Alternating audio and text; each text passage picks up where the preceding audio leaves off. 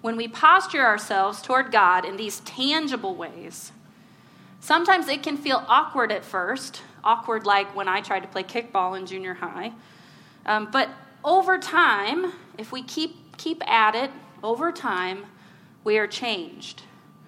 We'll look back and we'll say, wow, patience does not feel quite as unnatural to me as it did 15 years ago. And wow, generosity comes more easily than it did before. And wow, peace is easier to access than it was in the past. So like practicing a physical skill, like catching a baseball, shooting a free throw, swinging a golf club, rarely are we experts at our first attempt.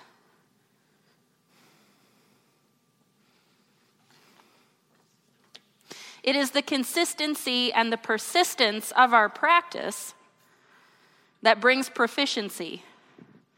When it comes to our spiritual practices, it is the work of grace over time that empowers us and renews our mind, as the Apostle Paul so often describes.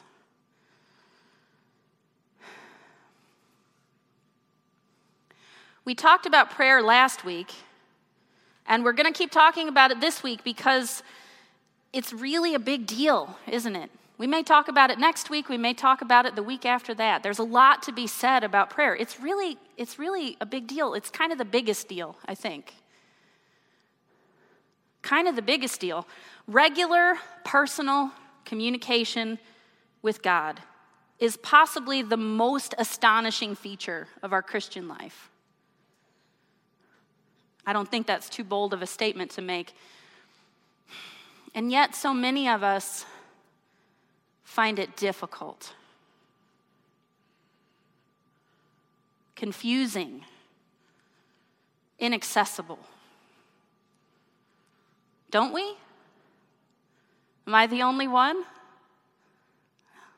Yeah, we do honesty around here. We do honesty. So I just want to say to you, if you find prayer difficult, you are in good company.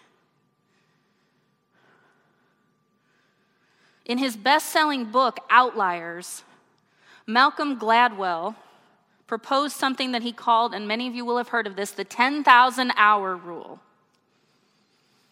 That is, to become an expert at any task, one must practice it for approximately 10,000 hours, which works out, in case you're wondering, to about 20 hours a week over 10 years' time. And so then you can do the math out from there of 10 hours a week for 20 years and so on and so forth. That's about the extent of my math I'm able to do in my head. So if you don't feel like an expert when it comes to prayer or anything else, really, don't worry. Don't worry. It takes time.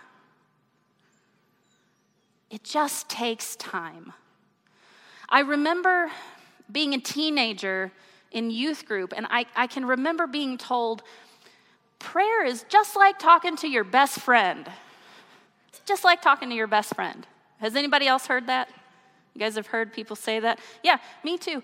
Like, I have said it to other people. I've said it to people myself, because what you're trying to convey when you say something like that is that God is not to be feared. God is accessible. He is approachable. He is familiar, and that's a good thing, and that's okay. Just like talking to your best friend. Except it's not really, is it? It's not. It's not really like that. You can see a person. You can physically touch a person. You can hear a person with your physical ears. And the times when we experience God like that are rare, very rare. With literal sight, sound, and touch, that's not a common occurrence. It can happen. I have had experiences of, the hand on your shoulder when there's nobody near. I have had experiences And I know other people that have, but those are not the everyday of our Christian faith. And I think sometimes if people are talking as though it were, sometimes they're using language in a different way than I am, I think. By and large, the ways that we connect with God on a regular basis are much more subtle. It is real. Do you understand? There's not a difference between our physical and these other ways that we experience God. Both are real, but there's this other layer of awareness that is underneath what is seen and felt and touched that we're tapping into when we practice prayer. Compounding the confusion is the sheer amount of information and instruction that is floating around out there about prayer. If you were to go to Google right now and type in how to pray into the search bar, you would get 849 million results.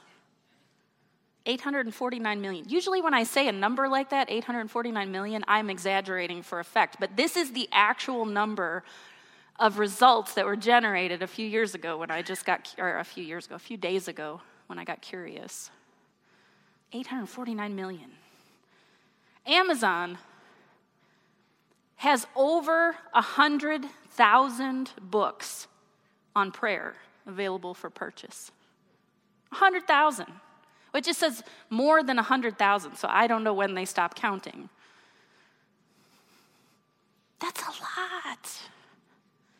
Some of the titles are pretty intense. There's some intense titles in there. Like this one, Powerful Prayers in the War Room. Learning to pray like a powerful prayer warrior. In parentheses, battle plan for prayer. That's intense. Some of the titles make some space for the challenges. One book was called How to Pray When You Don't Know What to Say. That's a little bit more honest. Some of them are really specific. There's a how to pray on every occasion. How to pray when you need a miracle. Like, I don't know when we don't need a miracle, but how to pray when you need a miracle. How to pray in times of stress. How to pray for lost loved ones. How to pray for your wife, your husband, your son, your daughter, your children, small children, grown children. For every specific occasion, there is a book that will tell you how to pray for that. And there's even some titles that sound like they're a little bit more my speed, like maybe the ones that I would pick out if I were buying them. Like Learn How to Pray for Beginners, a simple guide on how to pray and experience the power of God. I need it kept simple. How to Pray, a simple guide for normal people. I don't know if I fall into that category, but I'm drawn to that title nonetheless. And then, of course, the quintessential Christian Prayer for Dummies. So many books. Oh my gosh. Now, don't get me wrong. If you know me, you know that I am a reader. I love books. I might even go so far as to say I'm addicted to books. There's no such thing as too many books, only too few bookshelves. And that's my position. I love books. I love learning. There are many books on prayer on my own shelves at home and in my office. I have learned through Bible studies, both on my own and in groups. I've gone to seminars and workshops, taken classes, listened to sermons in person on YouTube. I've read so many books. Those things are useful. We should be doing those things. We should be doing all we can to learn and to grow. And prayer is a skill. It is a habit. We can get better at it. Don't misunderstand what I'm saying. We should be trying to grow, and yet, always we have to remind ourselves that prayer is ultimately a mystery. Ultimately a mystery, and its mechanisms belong to God. and not to us. And I don't know about you, but I find this terrifying and comforting all at the same time. Terrifying because we can't control it. We are not in the driver's seat. And it's comforting for the very same reason, because we are not in control.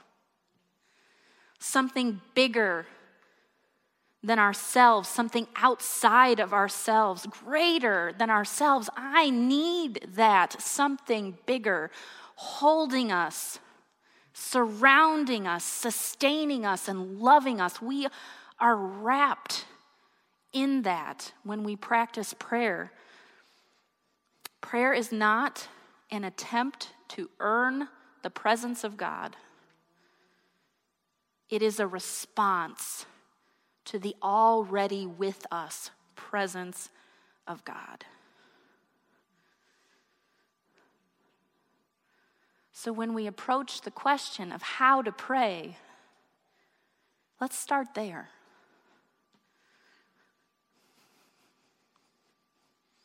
Jesus had a few things to say about how to pray. Today we'll look at Matthew chapter 6, verses 5 through 8. The words will be on the screen behind me. We've got some Bibles over here stacked on the speaker stand if you're into paper books like I am. And of course there's the Wi-Fi for your device. Matthew chapter 6, verse 5. Jesus said, and when he's talking to his disciples, giving them instructions about spiritual disciplines in general. And he says to his disciples, when you pray, do not be like the hypocrites, for they love to pray standing in the synagogues and on the street corners. And check this here. It's not the location that's the important thing in this sentence. It's what I'm about to say. This is the important part. They're doing it to be seen by others. The hypocrites pray to be seen by others. Truly, I tell you, they have received their reward in full. Verse 6, but when you pray, go into your room, close the door, and pray to your Father who is unseen. Then your Father, who sees what is done in secret, will reward you. And when you pray, do not keep on babbling like pagans, for they think they will be heard because of their many words. Do not be like them, for your Father knows what you need before you ask him.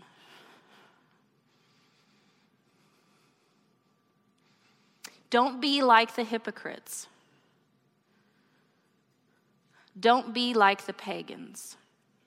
Don't put on a show of your prayer for the benefit of those around you, and don't treat prayer like a ritual or a spell where the words are thought to put you in control of the process. We like to relegate that thinking, that pagan thinking. We like to think of that as being something that happens to other people. It's those primitive societies where they would throw a virgin into the volcano and in hopes that they would get good crops. And we like to think that we're much more sophisticated than those people, but we are no less susceptible to that kind of thinking in this modern age.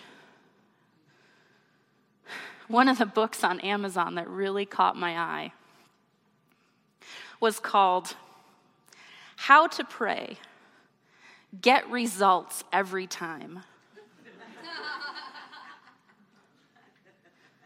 It said on the cover, right under that, like a subtitle, you'll be amazed at how easy it is. Really? I'm tempted to order it just to see what it says. I mean, oh my goodness. I am so sorry if this is news to anyone here. I'm so sorry to disappoint you. But we can't make God do anything. We cannot make him do anything. There is no perfect formula, no voodoo spell.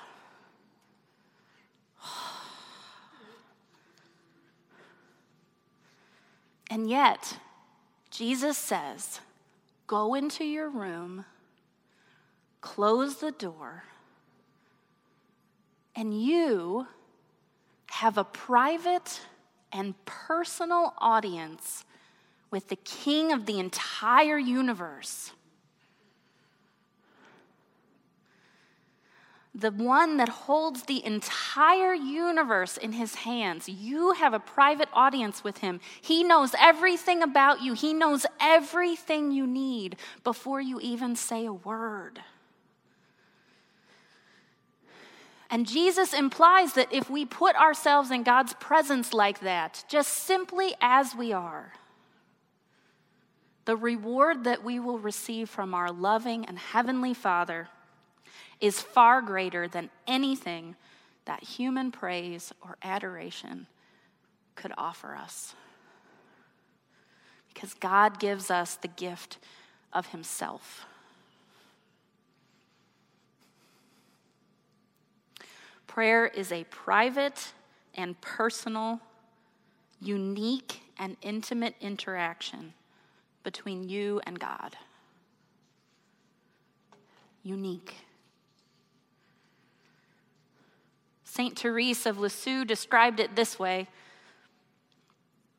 Prayer for me, she said, is simply a raising of the heart, a simple glance toward heaven, an expression of love and gratitude in the midst of trial as well as in times of joy.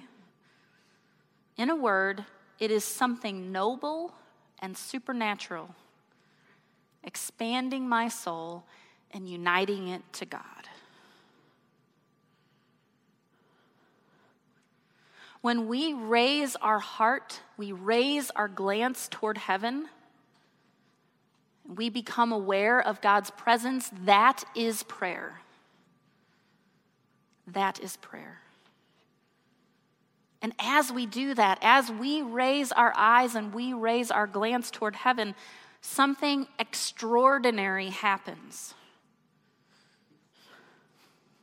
Psalm 116 tells us, verse 1, the psalmist says, I love the Lord, for he heard my voice. He heard my cry for mercy because he turned his ear toward me. I will call on him as long as I live. He turned his ear. The New Living Translation says it like this. I just love this. Verse 2, because he bends down to listen. Picture a child. Picture a child that wants to tell this important adult in their life something very important. And what do? We bend down to listen. We incline our ear toward that child. I love that imagery. Because is that not the difference? At the end of the day, is that not the difference between our God and the rest? We have a God who bends down. He stoops low. He gets down in the dirt with us. That is who our God is. He does the work. He does the heavy lifting. And he merely requires our attention.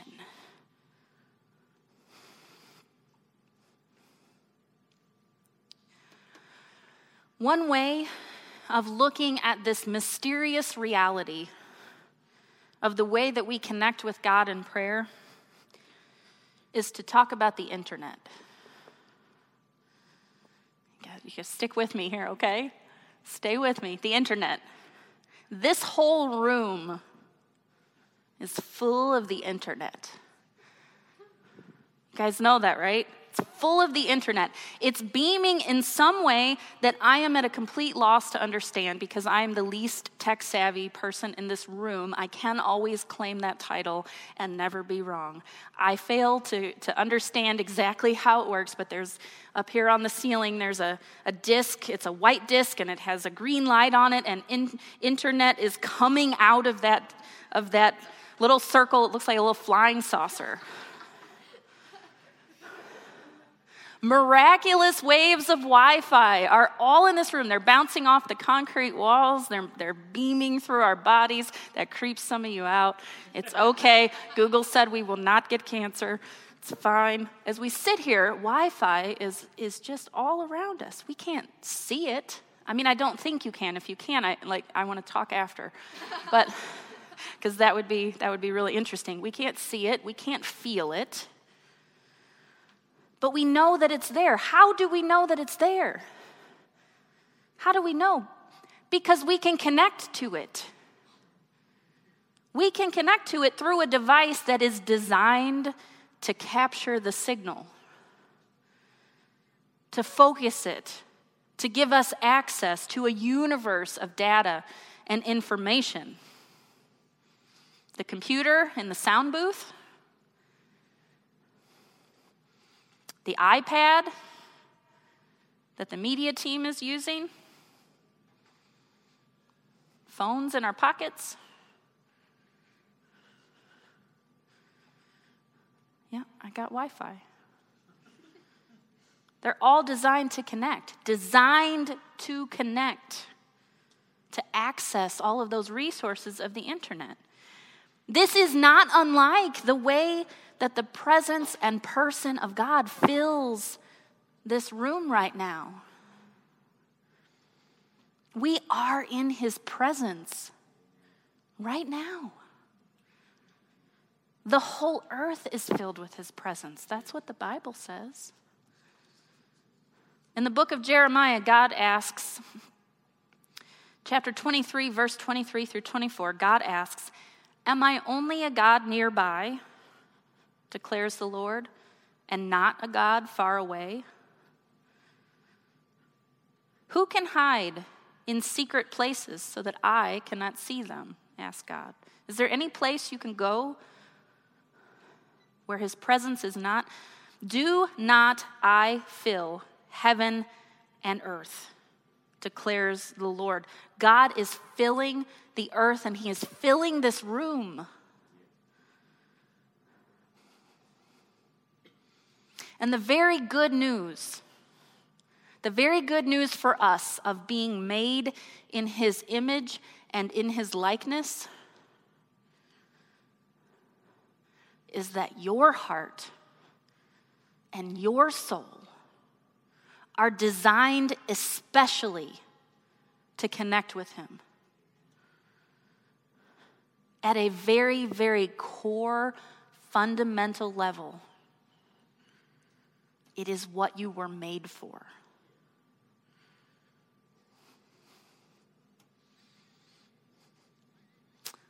But it's going to take some practice. If we do it right, it will take the rest of our lives. Because there's always more. So this week, today, if you can, later when you leave this place, I want you to try it. I want you to find a quiet place. Doesn't matter where it is. Moms with little kids pray in the bathroom a lot. Might be your backyard. Might be your car. Maybe you're fortunate enough to have space for things like that in your home, but it doesn't matter where it is. Find a quiet place. Find a comfortable position. Take some deep breaths. Relax your mind. And I just want you to tell God something that's on your heart. Anything, something, anything. Something that's weighing you down, that feels heavy. Something that you're longing for. Something that you're afraid of.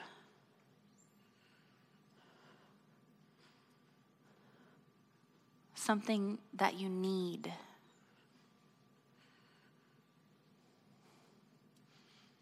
Something you're excited about. hopes that you have, dreams that you have. Just tell him something. Tell him something important to you. Maybe one of those somethings that you don't feel like you can tell anybody else.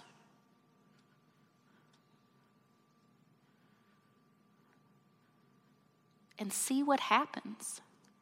Just see what happens. See if he doesn't incline his ear toward you.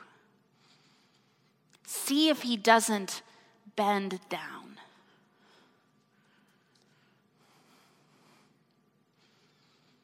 He longs to be near to you, exactly as you are. He wants to know you. And he longs for you to know him as well. That is what it means to pray. So let's practice. Let's practice this week.